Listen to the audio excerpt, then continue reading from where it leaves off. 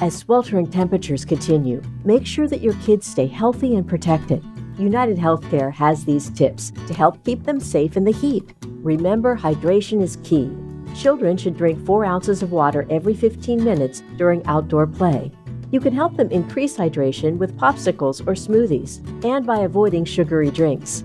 In addition, offer your children salt and potassium-rich snacks like pretzels or fruits every 30 to 45 minutes. If a child appears irritable, has eyes that look sunken, urinates less, or cries without producing tears, they may be dehydrated. For sun safety, apply sunscreen that's SPF 30 or higher and reapply it regularly.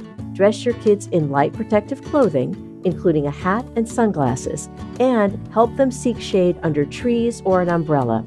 For more tips from UnitedHealthcare, visit uhc.com. That's uhc.com.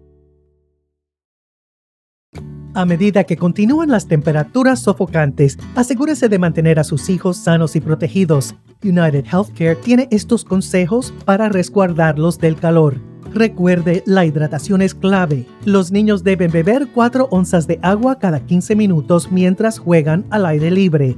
Usted puede ayudarles a aumentar la hidratación con paletas heladas o batidos y evitando las bebidas azucaradas. Además, ofrézcales meriendas ricas en sal y potasio como pretzels y frutas cada 30 o 45 minutos. Para estar seguro bajo el sol, aplique bloqueador que sea SPF 30 o superior y vuelva a aplicarlo con regularidad.